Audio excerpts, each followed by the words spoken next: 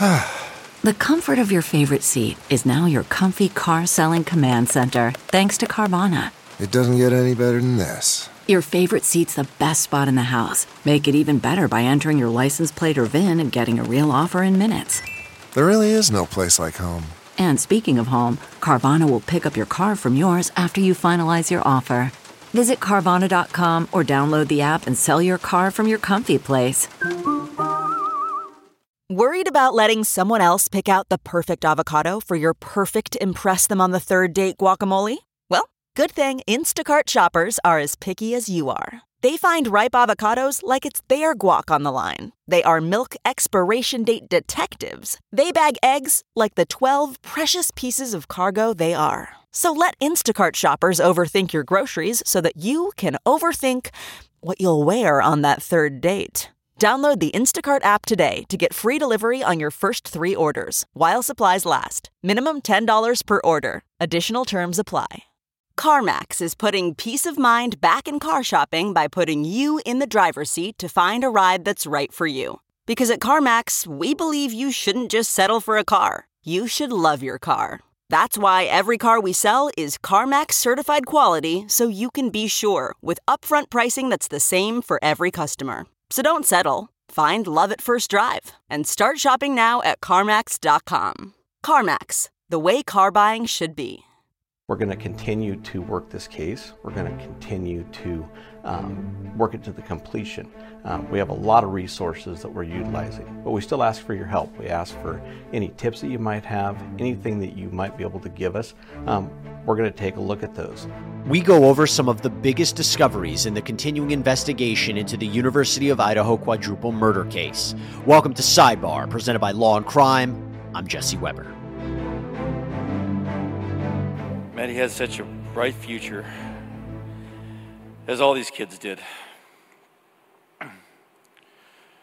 The world is a darker place without them, but the light of their love and memories will always guide us all. At the time of this recording, we still have no arrests, no identifiable suspect, and no recovered murder weapon in the University of Idaho quadruple murder case. This is the killings of 21-year-old Kaylee Gonsalves, 21-year-old Madison Mogan, 20-year-old Zana Kernodle, and 20-year-old Ethan Chapin. This all happening back on November 13th.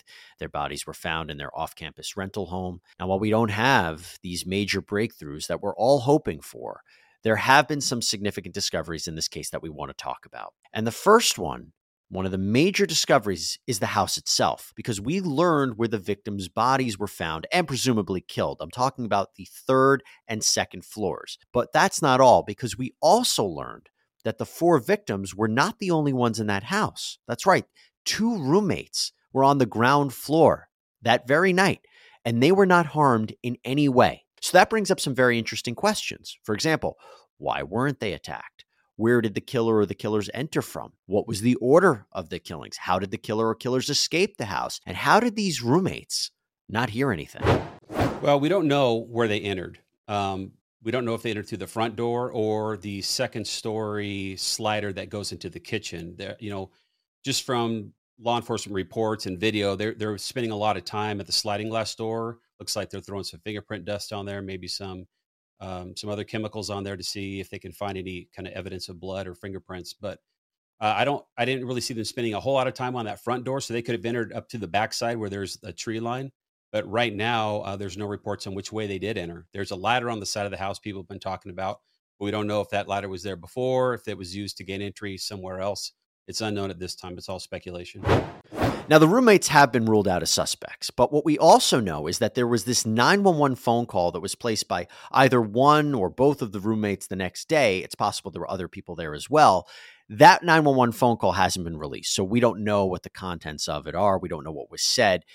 It's definitely going to provide a lot more details for us to understand. But It should be noted that when we talk about communication, the authorities have had a mess with communication. They were back and forth on whether the students were the target of this attack or the house was the target, and that was between the prosecutor's office and the Moscow Police Department. But speaking of communication, another big discovery or revelation in this case was how these people die, and that is that they were stabbed to death, which, if anyone knows, is very different from shootings. Stabbings are up close. They are intimate, and many times, and as we've seen it here on the Law and Crime Network, it's arguably personal. Now, I'm not entertaining any speculation at that point, but this is what we have to think about with this kind of attack.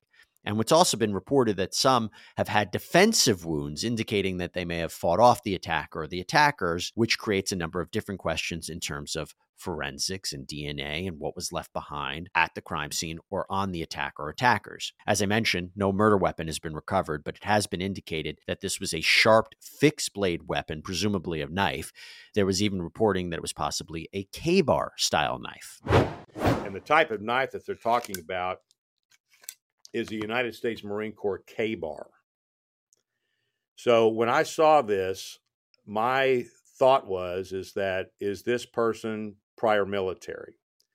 So the specific weapon, if they're talking about a K-bar, which is what this is, then there's a possibility that they need to look into military background of some kind.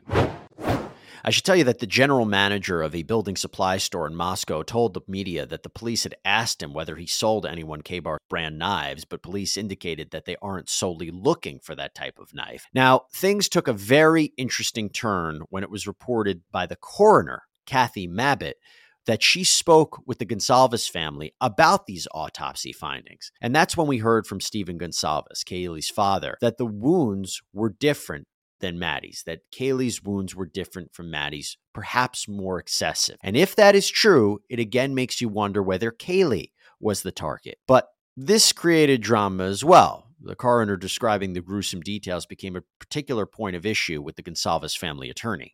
I have issues with the coroner. Number one, expressing all of her opinions over the media at, I think, at inappropriate times, number one. Number two, making a personal phone call and describing graphic details of what she discovered and what she to the family, I don't think was beneficial in any way. I don't think she did it out of a place of spite. I think she did it because she was, trying to give them more details. But once you hear certain details, it's not helpful to the family. Another big discovery in this case was the release of body cam footage from the night of the murders. This became a very big topic of conversation amongst people online about what this video shows, or maybe I should say maybe shows. So in the body cam footage, officers stopped students for possible underage drinking. This is unrelated to what happened to the victims, but this stop is actually occurring near the house. And as the officers are writing up these students at around 3:12 a.m., you can see in the far right-hand corner by this little light what appears to be people moving quickly away. Are they joggers? Are they running? Who are they? It's not clear. Now, those online have speculated that these could be the killers, but again, pure speculation. But that is not all, because then you hear this weird, high-pitched sound, and some have wondered if it was a scream. All right.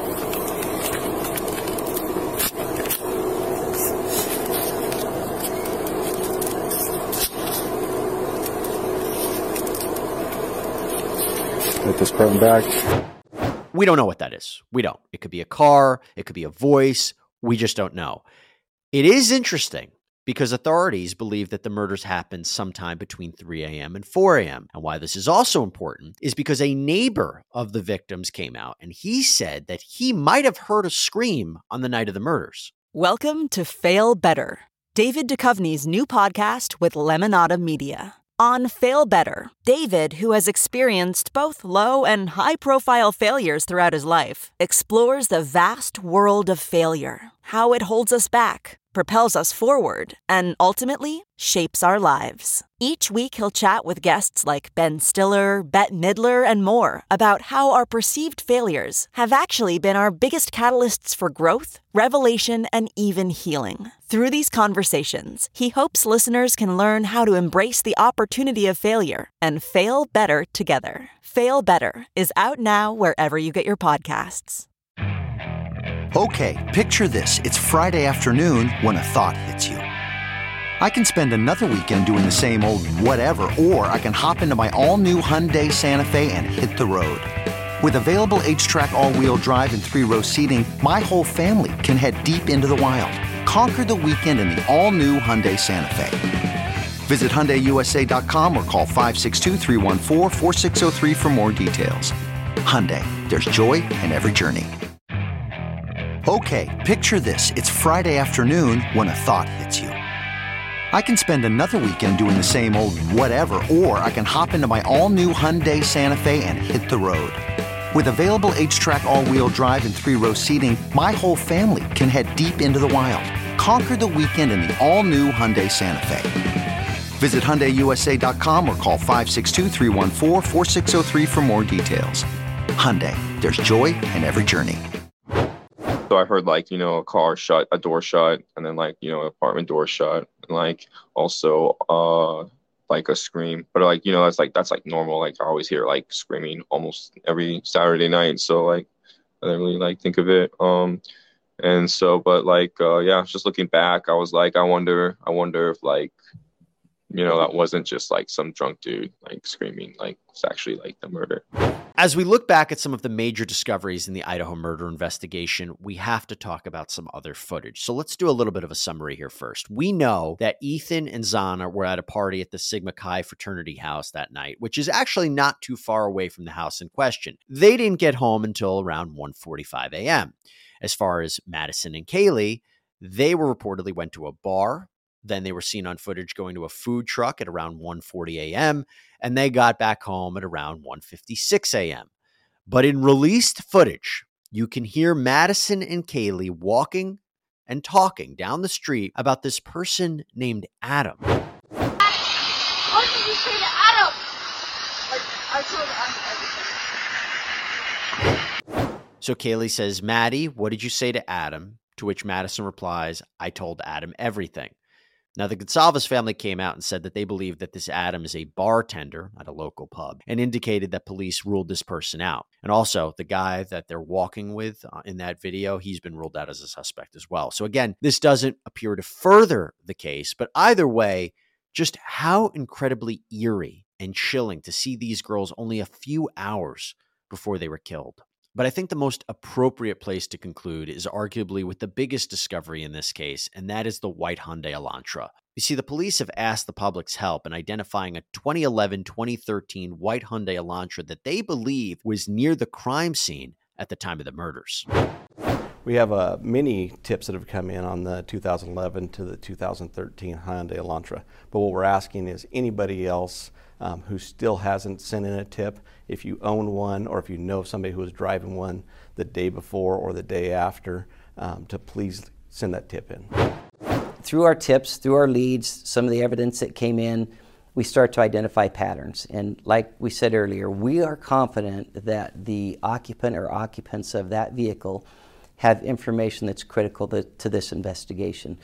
We also understand that even though there's sometimes a fascination with a particular case, some people simply don't see the news and may not know that we're looking for it. So if we get the word out there, hey, maybe your neighbor has one in the garage that they don't drive very often. Maybe there's one that's just not on the registration database.